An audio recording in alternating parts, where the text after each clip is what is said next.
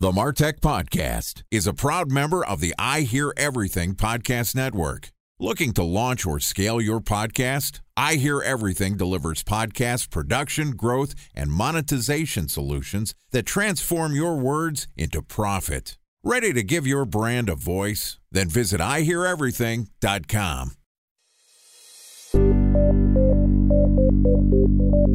From advertising to software as a service to data.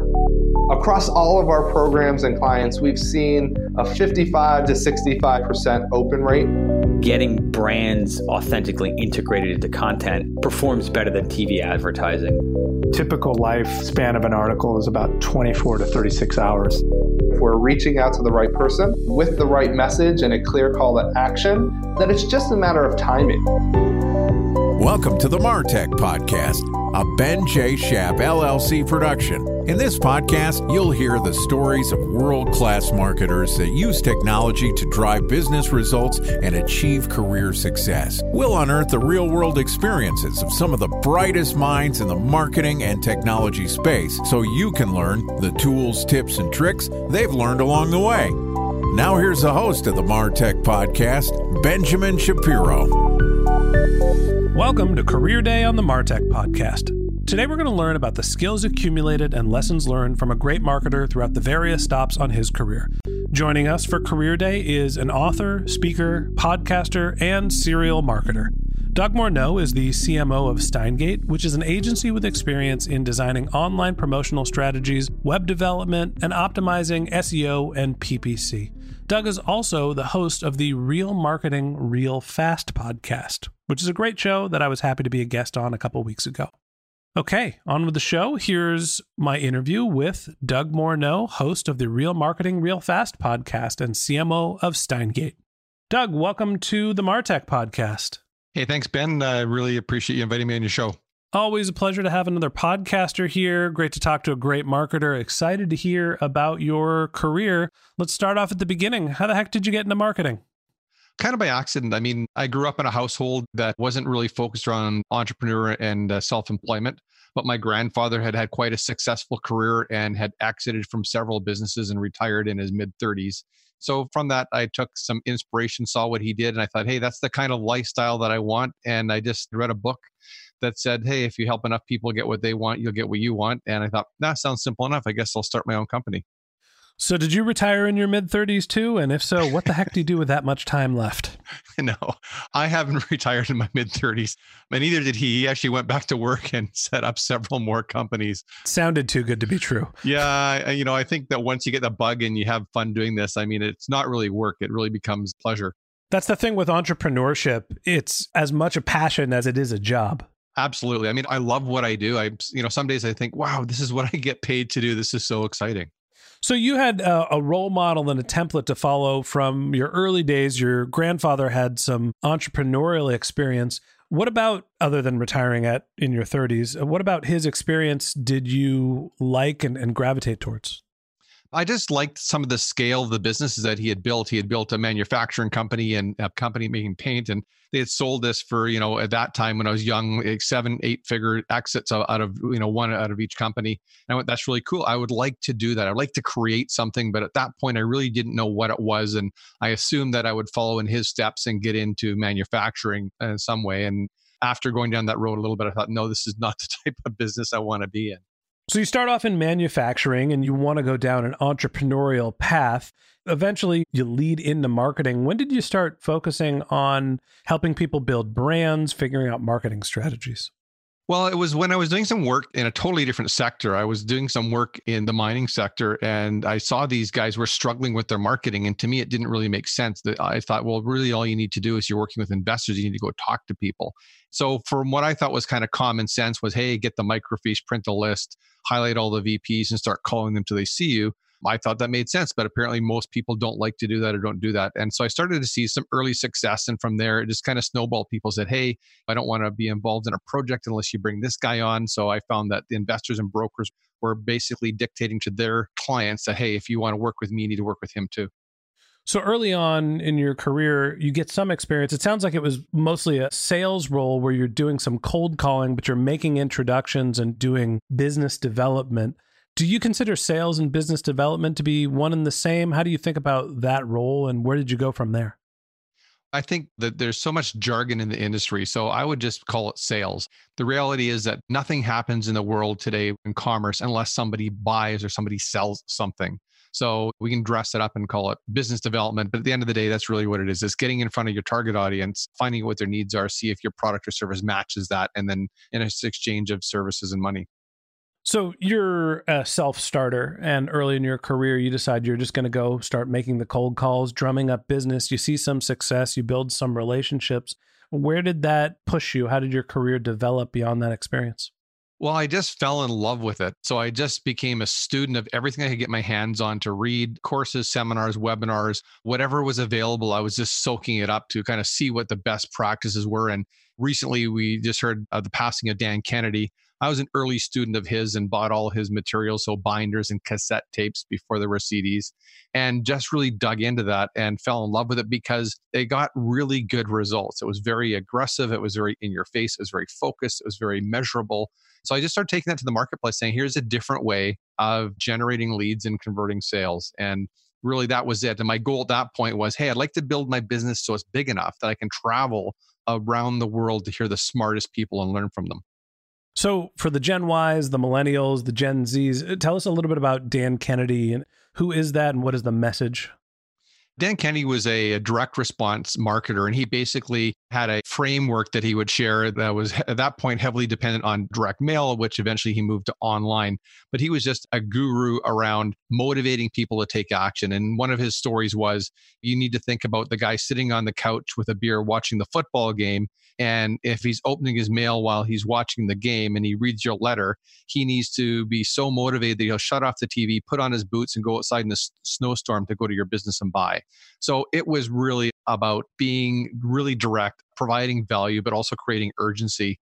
And I really liked that approach. And we had some huge success in direct mail using that exact approach.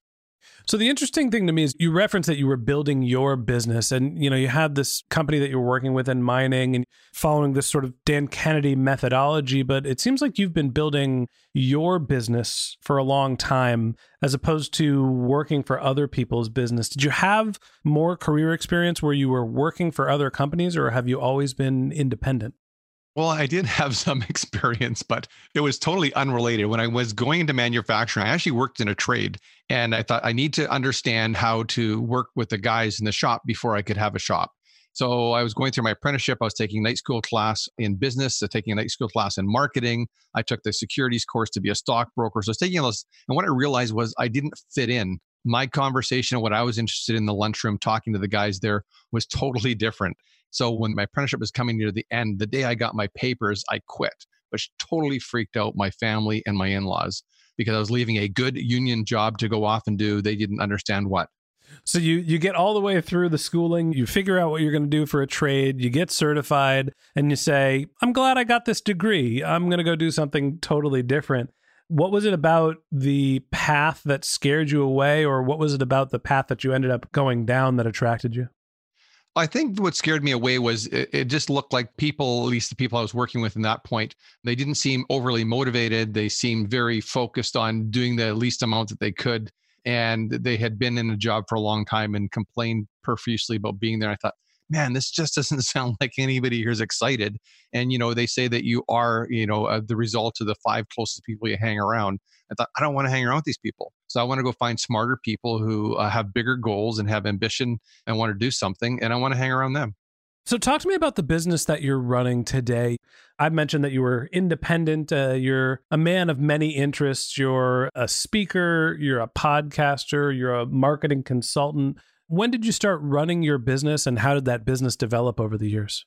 I started running the business just about 35 years ago. And what I'd share with the millennials, I mean, I've got kids and grandkids now, so I've got a couple at least in that category, is, just don't be afraid to go and try stuff. I mean, I left the steel industry. I went into the mining industry, which I knew nothing about. So my thinking was that what people need is they need someone that's got a good attitude, that's willing to learn and work hard, because there's lots of people that have lots of talent that won't do anything. So I was that guy. I showed up and people just gave me work and gave me contracts. So that's kind of how I evolved. And the other thing I would suggest is don't be afraid to ask. Don't ask, you don't get. So I just kept asking for bigger projects. And what I found was, as I was starting to build my consulting company, was the lineup was really long for people who wanted to be at the low end of the food chain. And when I started, I took a check from anyone I'd say that could fog a mirror and write a check. But as you get a bit more mature in your business, you realize that's not a good business model, because some people that clearly you shouldn't work with, I didn't want to work with. So as my business grew, I would look at problems that people had and say, this is what you need to do. And I would ask for more budget. And over, it happened that they just grew and grew and grew. So it sounds like you were able to work your way out of the ATM stage, which is the anything for money, into being more selective. When you felt more secure in your business and you had enough pipeline, how did you figure out who you wanted to work with? Or was there specific projects that you like to take on? I guess part of it was I was looking at where did I have the most fun and where did I make the most money? And I had gone to a friend of mine who was quite successful and made a lot of money. And I had gone to pitch him for a donation for a not-for-profit I was volunteering with. And after taking him for lunch for 3 times, he basically said no. He said, hey, why don't you do some work in the public company space? And that's when I got into that space and just realized that I could do the same amount of work I do for a private company, but they would just pay more. So for me, it was just simple economics. If I can do this over here for $5,000 and I can do it over there for 15 and the amount of work's the same, why wouldn't I get paid more? So that was my progression. And then my big quantum leap was when the US economy crashed. That was the best thing that ever happened to my business because all my clients were in the financial services space. What sticks out to me is that when I ask you about what you're doing in your business, you're talking about the business development process and that you were able to pick what type of clients, you're doing your targeting, you're moving from anybody that can write you a check, and now you're working with publicly traded companies, and you're aggressive in your willingness to go work for the biggest companies and ask for more budget. Time for a 1-minute break to hear from our presenting sponsor, Mutinex. In 1919, John Wanamaker said, half the money I spend on advertising is wasted. I just don't know which half. Well, the advertising landscape has changed since then, and instead of reaching your audience on 2 channels, you're probably reaching them on 20. Turns out John didn't know how easy he had it. But that doesn't mean that you should give up on striving towards marketing effectiveness. No matter how complex your marketing strategy is, Mutinex Growth OX is the market mix modeling platform that measures the impact of marketing on your bottom line. Mutinex's market mix modeling platform calibrates your insights against the latest market conditions so you can make media and marketing investment decisions confidently and quickly. Ready to take your team from I think to I know? Then join brands like Samsung, ING, and Asahi who make better marketing decisions with Mutinex. Mutinex Growth OX. Your best decision starts here. To learn more about Mutinex, go to mutinex.co. That's MUTINEX.co. Okay, here's the rest of today's interview.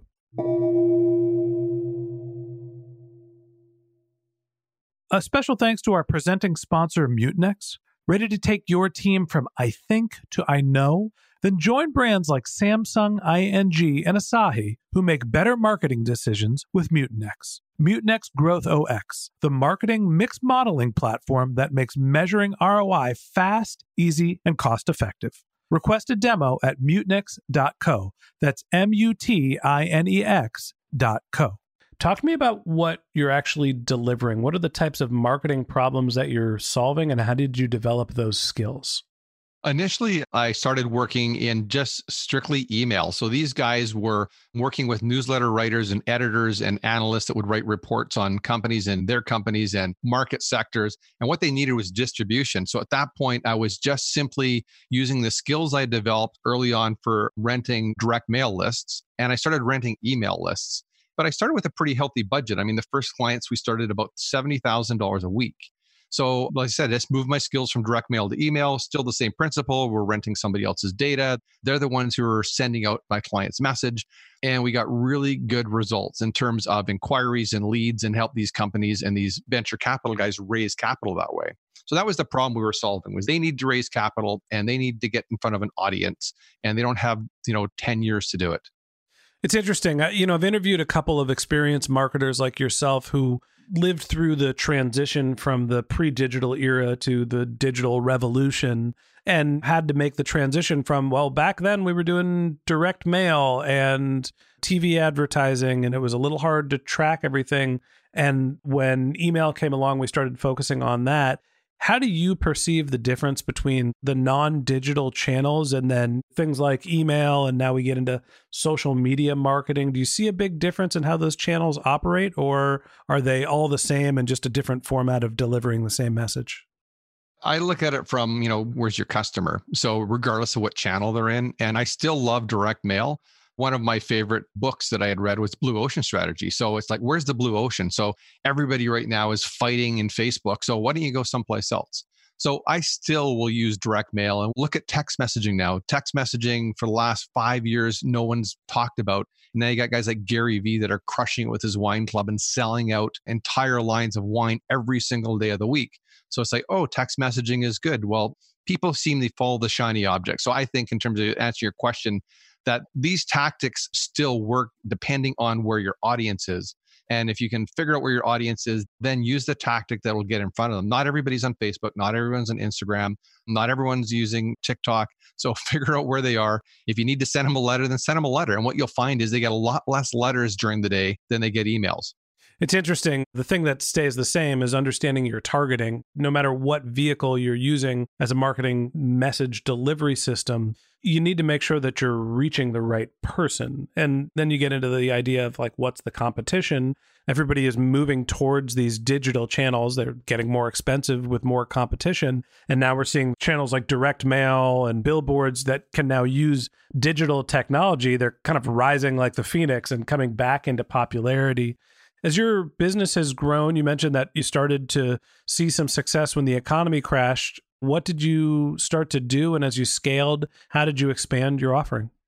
The way I scaled was quite simple. I mean, it was a pretty ugly time for everyone worldwide. So a lot of my competitors just disappeared. So my clients came to me and they said, hey, we still have the same needs. How are we going to resolve this? I said, well, let me go talk to the media guys that we're already buying media from, and let's see if we can get better pricing, because they don't want to lose this as a client either.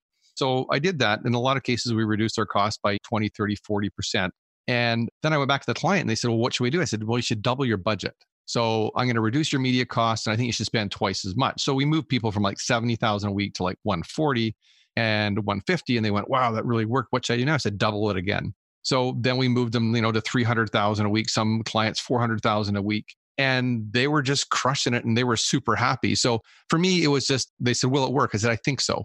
So I just take a risk and I look at what might be not be obvious to everyone else, say, hey, let's just give it a try. And if it works, it works. And it worked really well. It's interesting. I struggle with this myself with some of the marketing channels for the MarTech podcast, which is understanding the limits and capacity of a marketing channel. When you get a channel that you know that's successful and you want to invest and you want to double down, every time you spend more on a channel, there seems to be more incremental risk. I want to double the amount that we're putting into our podcast efforts, but I'm a little nervous because if I put more money into it and the channel can't necessarily handle that much bandwidth, I'm burning my capital. How do you think about finding the limits of a marketing channel? Well, it all comes back to just analytics. You need to look at the data. So I was recently working on a campaign where we were running this campaign on Facebook. And what we found was that we couldn't scale it beyond a certain point. It didn't matter if we put more money in. The only thing that happened is our cost of acquisition went up and our quality went down. So you can test that limit by looking at your analytics, looking at your conversions, and looking at your numbers.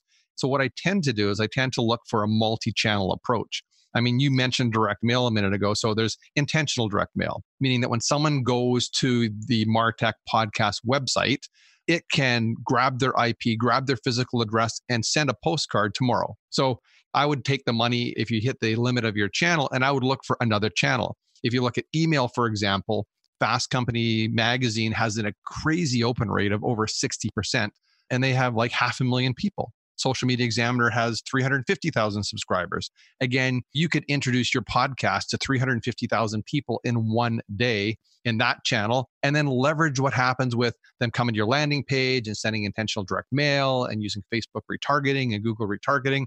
So to your point, you can't put all your money into one media. I think that's a risk for obvious reasons, but I would look for other complementary channels so you have a different way to get in front of your consumer, maybe in a different platform. So they're a different frame of mind. They open their mail, they're one frame of mind. They're working, they open their business email, they're thinking one way. They go on their social channels, they're probably not thinking about business as much. So I would look at expanding the number of channels opposed to just pouring everything into one channel, because you're absolutely right. We've definitely hit limits with channels in the past. So as you think about this channel expansion, it makes a lot of sense where you need to differentiate and broaden the number of marketing channels that you're in to gain exposures, reach new audiences. And I think it's something that you've done well in your business. As I mentioned in the introduction, you're not only a marketing consultant, you also are a speaker and a podcast host. Talk to me about why you decided to move beyond just supporting your consulting clients into content creation and being a public speaker. I really enjoyed presenting to groups. So early on in my career, I volunteered with a self-employment program. So I had a chance every 5 weeks to sit down with 25 or 30 entrepreneurs starting a business and spend 5 hours in a kind of a engaging lecture with them to help them with their marketing. And that just really filled me up. I like that. So I thought I need to do more of that. So along that process, I thought, well, what's the next logical step? I should probably write a book. I should probably niche down, pick one of the talents that I have. So I niched down into the email space, wrote a book on email marketing. And then from there, I said I should start a podcast because it just kind of made sense to, again, build my audience. I needed to get access to people for my book. So I started interviewing all the people in the email space. And I was looking for my podcast in terms of monetization strategy, was looking to build relationship with really smart people. So it all comes back to the people. So it wasn't for me anyhow. It wasn't about selling ads and getting sponsorship. It was about having a chance to talk to someone like you and to meet you and experience you and your business. And then I could make a decision if I thought you might be a good fit to be a vendor for me or a vendor for my clients. So for me, it's really a long form interview process, looking for the smartest vendors I can find to introduce and to buy from. Oh man, had I known it was an interview, I probably would have prepped for the interview a little bit more. You did really well. I hope I held my own. So you're using your podcast not necessarily as a lead generation service for your clients, but you're looking at it as a way to find vendors to provide additional value for the people that you're already working with. Absolutely. Because my thinking is this: if my client comes to me and says, hey, Doug, we should do X, if they know what that X is, then I'm really not providing any value for them. I mean, they might as well just go find the lowest cost operator and just pay them to execute it. So even the years that I would go to the DMA, I mean, the DMA was a big investment. It was about 10 grand. It was about a week. And people go, how much business do you get from? I said, none. They went, why do you go? I said, I'm looking for vendors, concepts, and ideas. I want to see what the next opportunity is in tech marketing or direct mail or the way they write the copy or the packaging. I want to see what the big airlines are doing. I want to see what everybody's doing so I can find the next opportunity to go back, test it with my own credit card. If it works, then share it with my clients. It's an interesting approach and philosophy. It's one of the things that I've enjoyed about doing the MarTech podcast is that I've been able to hear from industry experts across a wide variety of different channels. And hopefully everybody else that's listening has felt the same way, where understanding how everything from B2B to B2C, multiple different channels, multiple different strategies for marketing can help you think about marketing from multiple different perspectives. It makes you a better marketer. Having gone through the process of developing your podcast, having been a guest speaker, running a consulting, what's the future for your business? Are you going to continue being a consultant and trying to find new vendors and new marketing strategies to bring to the table, or is there an end goal for you? Well, yes and no. So it's a two-part answer. So I've just written my second book. It's a book on health and wellness. And I've been working with my wife, who's a content writer, to develop that. And we're going to launch that as a membership website. And I think to answer your question, is I will probably take less and less consulting clients as I move on. Because for me, the frustration, if I can say there is a frustration in my business, it's the fact that there's so much information everywhere that I end up spending half my time arm wrestling people saying, hey, I know that so-and-so on this podcast or this video or Gary Vee said that, but it's not a fit for your business. So I would seriously just rather spend my time and my money looking for vendors and hiring them and building my own brands and selling digital products and have less time having those types of conversations with clients, because if they're not ready to change, then I might be working with them too early.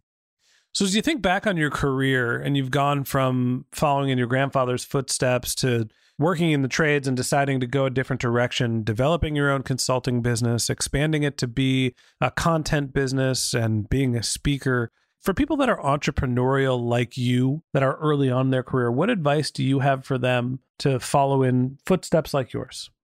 Well, this might sound a bit odd, being that I'm a marketing guy, but I would say the biggest mistakes that I ever made really were choosing poorly when you want to choose a lawyer or an accountant, or not having one early enough. And then realizing that as your business scales, as nice as the contractors you may have, whether it goes beyond that, might be your web dev guys, you're going to probably need to change them out. So you're going to get to a point where you're going to outgrow the people that are giving you advice. And you need to realize that, and you need to make that decision. And if you don't, it could have dire consequences as you grow your business. When you move from a 5-figure business to a 6-figure business, from 6 to 7 to 7 to 8, some things need to change. And the people around you need to change. The people you hang out with need to change. So it's not that I looked at people and said, hey, you're not at the same level that I am, so I don't want to hang out with you. It's like, hey, I'm paying you for a service because this is the service you offer. And we've kind of reached the upper limits of what you can do. So I need to find the next level person to bring in. So I would say, don't be afraid to upscale the consultants, contractors, staff that you're working with as your business grows, to make sure that you've got the very best people that are just at a level above you. You don't want people that are at the same level. You need to be a level or more above, that have had the experience, have gone through the challenges that you're going to have as you grow your business. I think that's good advice. I think that you need to make sure that you're always developing the capabilities for your business beyond just the ones that you have. And sometimes your team might not be able to keep pace and your vendors might not be able to keep pace. And you need to be open and honest about who's working with you and what value they're providing. Doug, appreciate you coming on the show. Appreciate you walking us through your stories. Any last comments? How can people get in touch with you and where can they reach out? Just I make one suggestion. There's a really great book out there called The Quantum Leap Strategy.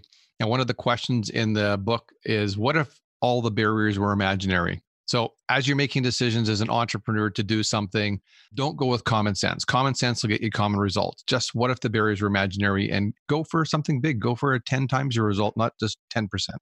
All right. Well, Doug, thanks for being our guest. And that wraps up this episode of the MarTech Podcast.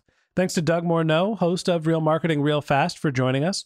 If you'd like to learn more about Doug, you can click on the link to his LinkedIn profile in our show notes. You can send him a tweet. His handle is Doug Morneau, DougMorneau, or you could visit his company's website, which is dougmorneau.com.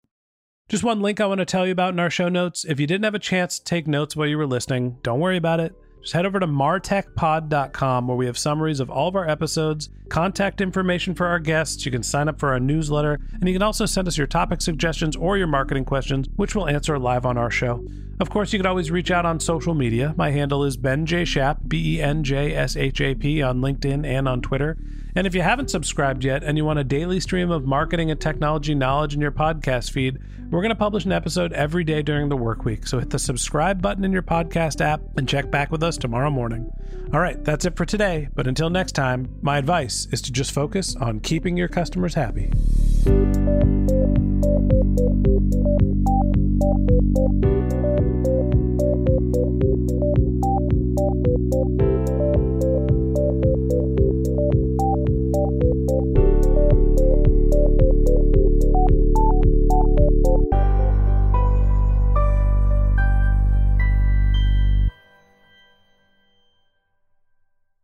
Thanks for listening to the MarTech Podcast, and I Hear Everything production. Looking to launch or scale a podcast like this one for your brand? Then visit iheareverything.com.